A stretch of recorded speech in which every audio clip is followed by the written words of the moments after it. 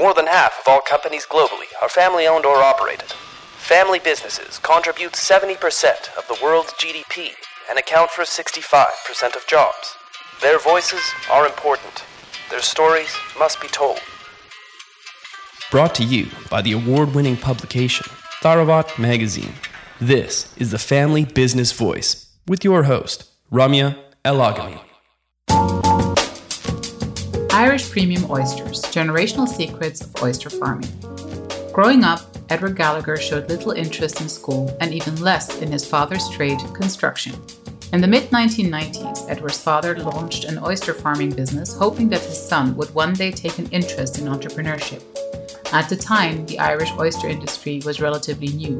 The clean saltwater of Donegal had only recently been identified as an ideal breeding ground for commercial oyster production. But the Gallagher's venture took off.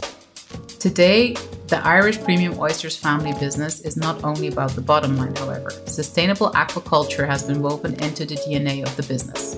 Irish Premium Oysters is an accredited participant of the Origin Green program and therefore operates in accordance with Ireland's highest order of sustainable and carbon-friendly protocols. We sat down with Edward Gallagher to discuss the rise of the Irish oyster industry, the impact of climate change, and why bigger is not always better when it comes to oyster farming. Enjoy this episode with Edward. Before we start talking about the business and the legacy, tell me more about what generation you represent in the family business and how come you decided to join the family business. It was my father that started the family business. And basically, I hadn't a lot of interest in school. So what do you call it? I was sent away in a course or two, more to do with aquaculture, but it was more to do with, instead of reading and writing, it was more on-hands approach and got a bit of experience. Now, what we're actually doing, oyster farm in Ireland is quite new. It's like less than 40 years old. Okay. And we've been at it for over 30. So anything we've done in the early years, the younger generation now that starts into oyster farming, it's a lot easier because we made a pile of mistakes. Okay. I see. In the very first years. And basically what happened at the start was we produced oysters, put them into 20 kilo sacks and shipped them off to France. Okay. Now, what I do is we produce oysters, but we actually sell them under our own brand name. The reason that came about was about the year 1999. I decided that every year that we were having a good year with production, there was a bad price. Every year we were having a bad year with production, there was a good price, which basically means every time we tried to do something, we weren't making an awful lot of money. So what transpired from that was my plan was just to try and fix the price, that we would get the same price all the time, and you could have a profit.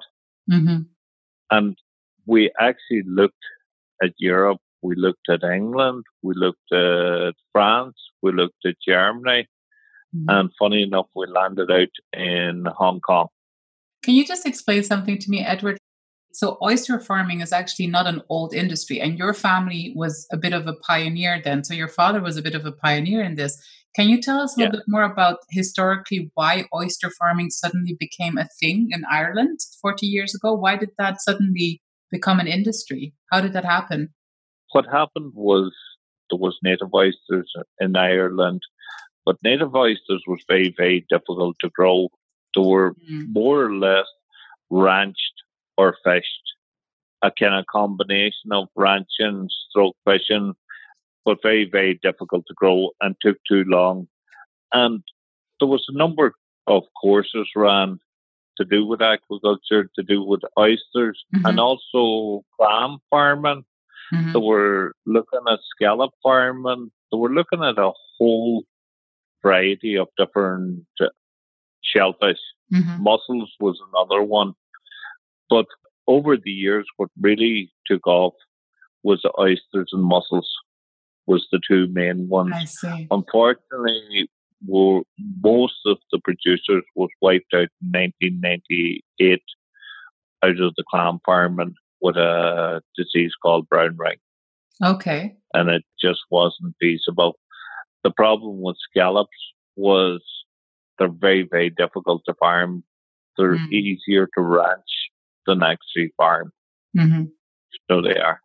And when your father started the business, do you think was his intention to make it into something where you would join, like make it into a family business? Do you think? Did he have that idea from the start? He set up the business for me. Oh, he actually had an intention to set up the business. He knew I had no interest in school, and I also had no interest in construction. And construction was his background, stroke fishing. Okay. So I had no interest, and he really didn't want his family to go over to Scotland and England like what he'd done himself. So he was trying to set up something that was going to be viable in the long term. But we didn't know that. In business, work is important, but you also need a wee bit of luck as well, because if we didn't meet the people in Hong Kong that we're working with for so long, our business wouldn't be as successful as it is today, because they're still one of our main customers. So you explained to us like how there came this rise in the or this growth in the industry, but now we're faced with so much climate change and the rise in sea temperatures. And we were wondering if you could explain to us, whether oyster farming is a sustainable industry for the future, or whether you are having to look at diversifying based on these circumstances. Oyster farming is very sustainable. The one advantage with climate change is it actually makes the oysters grow faster. Okay. Which most people would think, oh, that's great.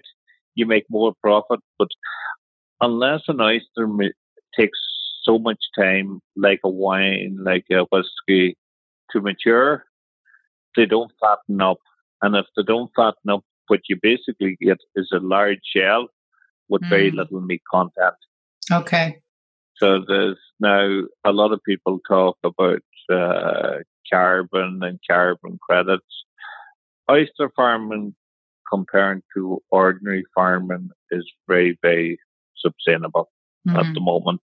Do you think it matters to your customers? Are they starting to ask these questions? Are you seeing that to them it's important to know? Or I think one of our biggest problems is because for a long time, I'm talking the last 20 years, I have been one of the biggest exporters from Ireland into Asia with oysters. I don't see that being feasible maybe in the next 20 years' time. I think air freight's going to get taxed more and it's going to make them very expensive to ship to Asia.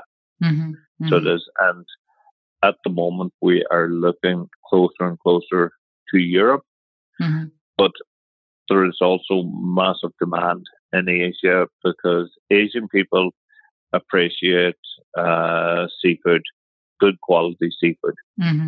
Where in Ireland, we don't really appreciate it, and we're not willing to spend money. Ah, well. If it was alcohol, it might be a different story. So you could start selling drunken oysters. There's always with the Irish with alcohol more so than good quality seafood. It's part of Asian people's diets, and they want to know the products they're eating is from clean waters and everything. It's one of the biggest advantages we have is our bay is so clean that it's great. People can actually go down to the beach and basically eat the oysters fresh. There's very few places in the world that you can actually do that. So it has a lot to do actually with protecting the environment. So keeping the bay clean and everything. It's a very important thing Are you actively involved in the community taking care of that as a family business, or how does that work? Keeping the bay clean is mainly, and the sad part about it is it's a reduction on or not having as many people living around the bay. Okay. So where our bay is basically rural Ireland, and there's not so many houses. Whereas if you have a bay with a town very close, well, basically ins and outs of it, and it's not only oysters, it's mussels and any shellfish that's in the bay. Basically, they're the same as trees. The clean up the water. There's advantages with them cleaning up the water. That the oyster gets very fat, the mussel gets very fat. The downside is then you have to put them through a purification system to clean out the system. Yeah. And then there is a thing that's happening in Europe more and more, and they talk about it as Norwalk virus. It's basically people get sick from eating shellfish, but it's all man-made as well. So that because basically people has dodgy stomachs and stuff, hospitals drain it goes into the sea. Unfortunately, the oyster picks it up. So you do want to try and grow oysters in the clean bays. The unfortunate part, if the bay is very, very clean like our bay, the oysters is never ever that fat. And people then ask me the question, how do you make the oyster fat? They don't really want it. Yes, they don't really like to hear my answer. Yes, well, I could imagine that being an unpopular answer, but well, if it's true, it's true. So over 40 years, you've managed to become, you said, the largest oyster exporter to Asia from Ireland. Now, and you're saying that might change again in the next few decades. So when you look into the future, Edward, what are the goals now for Irish premium oysters? Where would you like to take this? What are sort of like the growth objectives that you have, or the ideas that you have around the brand that you'd like to explore? I have an idea, and most people don't like to hear about it, but my idea is actually to level off. I find that if you just keep getting bigger and bigger and bigger, it's very easy to get bigger and bigger at certain industries. But as an oyster farmer, the bigger you are, the harder it is to control, the more people you depend on, and you can't watch everything. So my ultimate plan was to create a brand that was quite famous, but it would always be in a kind of niche market, not like some of the other brands that basically buys my oysters and buys my friend's oysters and buys a neighbour an oyster and another neighbour an oyster and sells under one brand, but their quality's all over the place. Yeah. So that's my ultimate plan, is not to actually go. We've been expanding for 30 years. I'm not saying we're the biggest in Ireland. We are not the biggest in Ireland, but we're in probably for production, we're in the top 10. But it's not my intention to be number one, the biggest producer. I always believe the quality is better than quantity. Well, and I think for an oyster farmer, that's a very, I'm happy to hear that. Let's put it this way. It's a big responsibility to provide people with these kinds of products. And as you said, there are enough bad experiences people have with shellfish, unfortunately, because of the lack of quality. So it sounds like a good priority to have. It was always my priority to level off. So it was. And the other thing is, you cannot keep putting money in, year out, into a business without actually taking something back eventually. Yeah. So, you have to get some rewards back. If you keep putting it in, putting money back in, growing bigger and bigger, oyster farmers in general are asset rich but cash poor. I don't know, is every business the same? I think there's other businesses that you see the rewards a lot quicker. But farming's the same. Mm-hmm. The farmers, if they actually cashed in all their land and all their stock, they would be very rich, but they never have any money. So they don't. And the farmers are very similar. So quite a romantic picture you're painting here, Edward, of the oyster farmers of Ireland. Thank you so much for this interview. Really, again, I can't tell you how delighted we are to have this in a very special, for us, the first family business from Ireland, and then in an industry that we frankly did know nothing about, and we're very pleased to explore. So we're very pleased that you participated in this interview. Thank you for listening to The Family Business Voice. Subscribe to our channels now on iTunes, TuneIn, Stitcher, or Spotify to be notified of our weekly episodes.